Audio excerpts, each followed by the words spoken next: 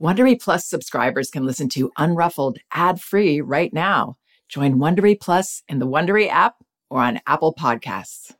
There's nothing like being totally engrossed in a good mystery or thriller. Audible has thousands of immersive audiobook titles to spark your imagination and get your heart thumping. Since it's summer, you might want to check out The Vacation Rental. Very well told and very unsettling. You won't want to turn it off. And since this is a parenting podcast, I should also mention that audiobooks are a wonderfully enriching experience for children because they aren't passive entertainment like other kids' media. They engage your child's imagination and can nurture both listening and language skills. As an Audible member, you can choose one title a month to keep from their entire catalog, including the latest bestsellers and new releases. New members can try Audible for free for 30 days. Visit audible.com/unruffled or text unruffled to 500-500 to try Audible free for 30 days. That's audible.com/unruffled or text unruffled to 500-500 today.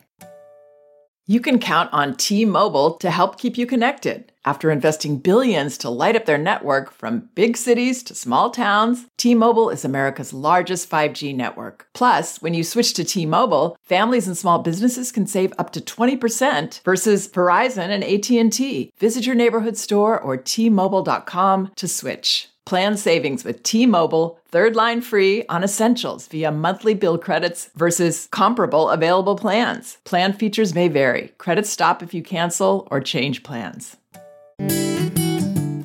Hi, this is Janet Lansbury. Welcome to Unruffled.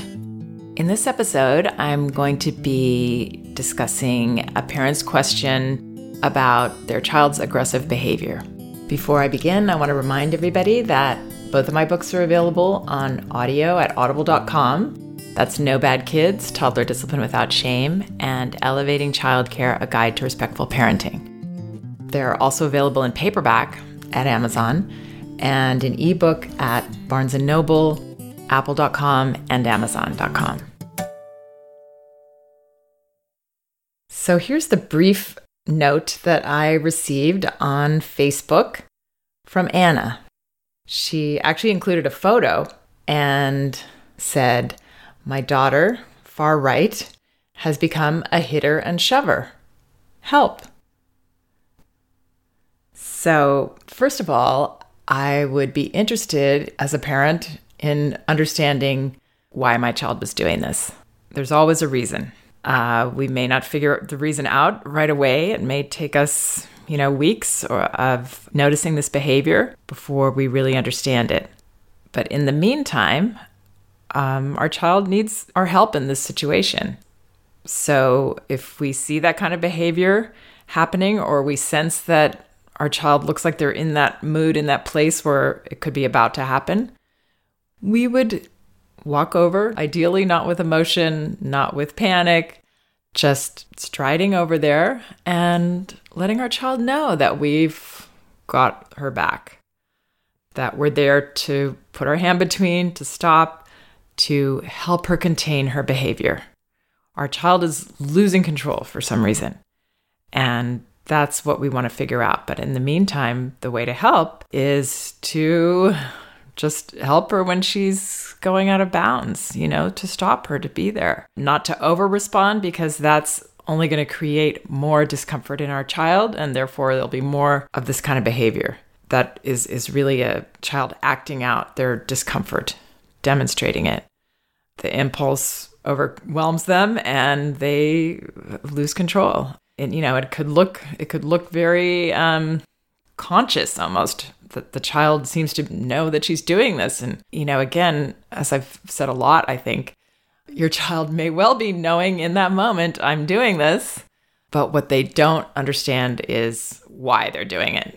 And it's not a sign that they're bad children or that they're, on their way to deviant behavior and being aggressive and being violent and being a bully. It's none of those things. It's a little tiny person that is getting overwhelmed. So some of the common reasons that this happens are a child is tired.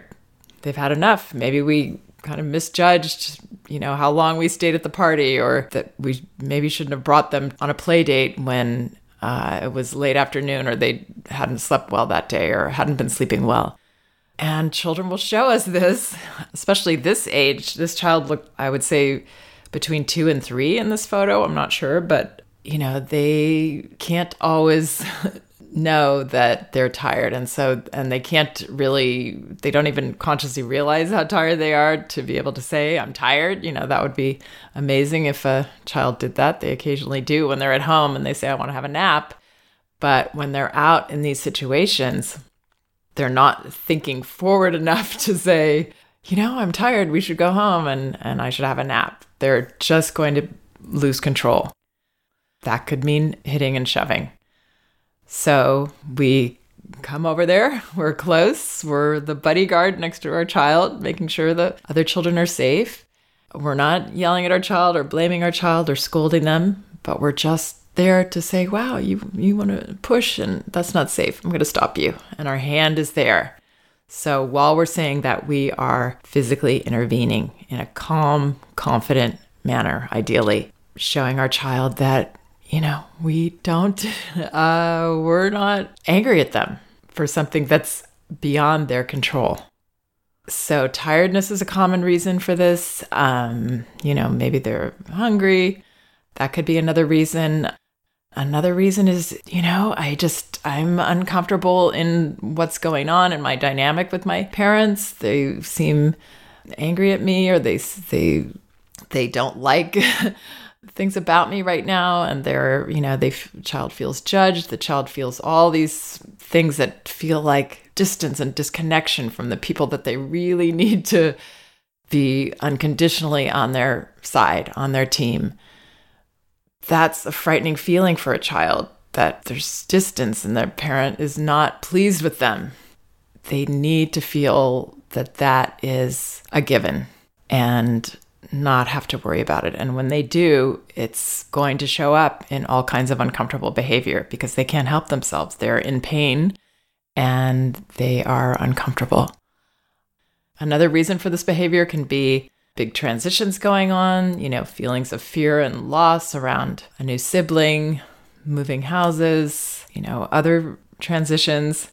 Maybe the parent is away and then they come back and the child still has some residual feelings of stress that they couldn't express with the other person they were with. This often happens when kids go to school or they're in the care of somebody else at home.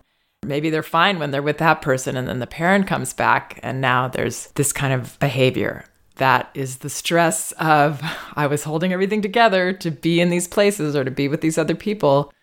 And now I'm sharing it with somebody that I know is on my team and can help me, or I hope is on my team and can help me.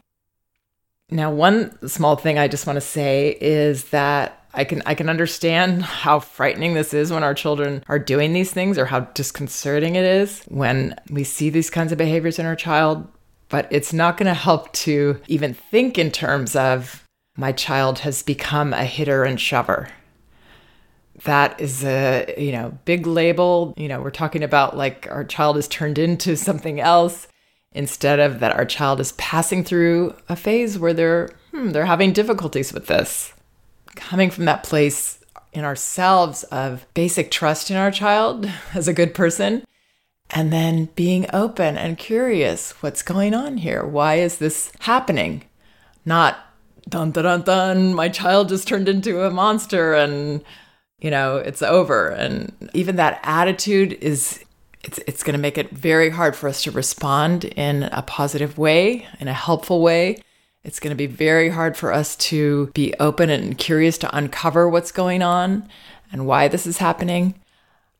It's putting big blocks up of parental fear, which again, I do understand, but it's going to get in the way and it's going to make matters worse. And it's going to cause, a fearful response and an angry response on the parent's part. So it's, like I said, it's a small thing, but in a way it isn't a small thing. It's really, really important that we perceive our child in the best possible light as somebody struggling in that moment, as somebody needing our help, not our judgment and our anger. And that we really prioritize that, we're there for our child. If not us, who?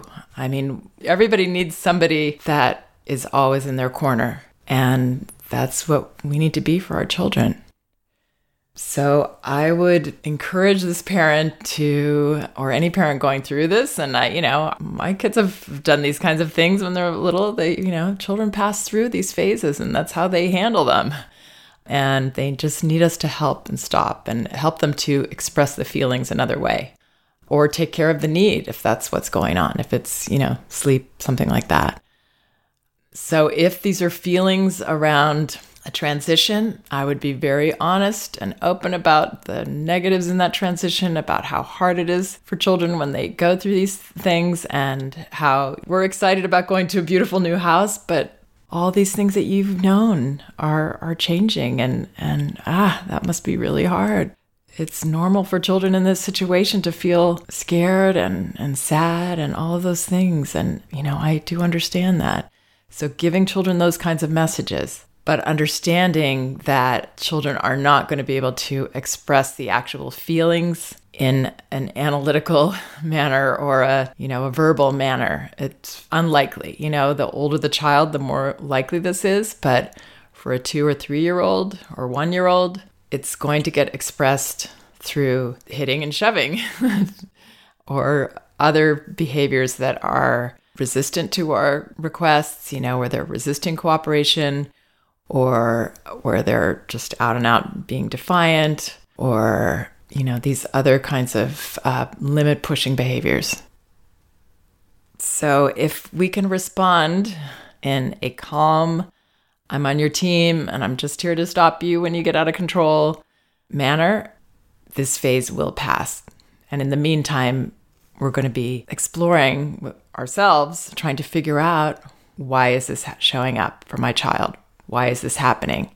But again, the first step is going to be making sure that we are not contributing to it through our responses, that we're not fueling the behavior through our own emotional responses. Once we've taken care of that, then we have a chance of really understanding what's going on and helping our child further so that they can actually stop this behavior.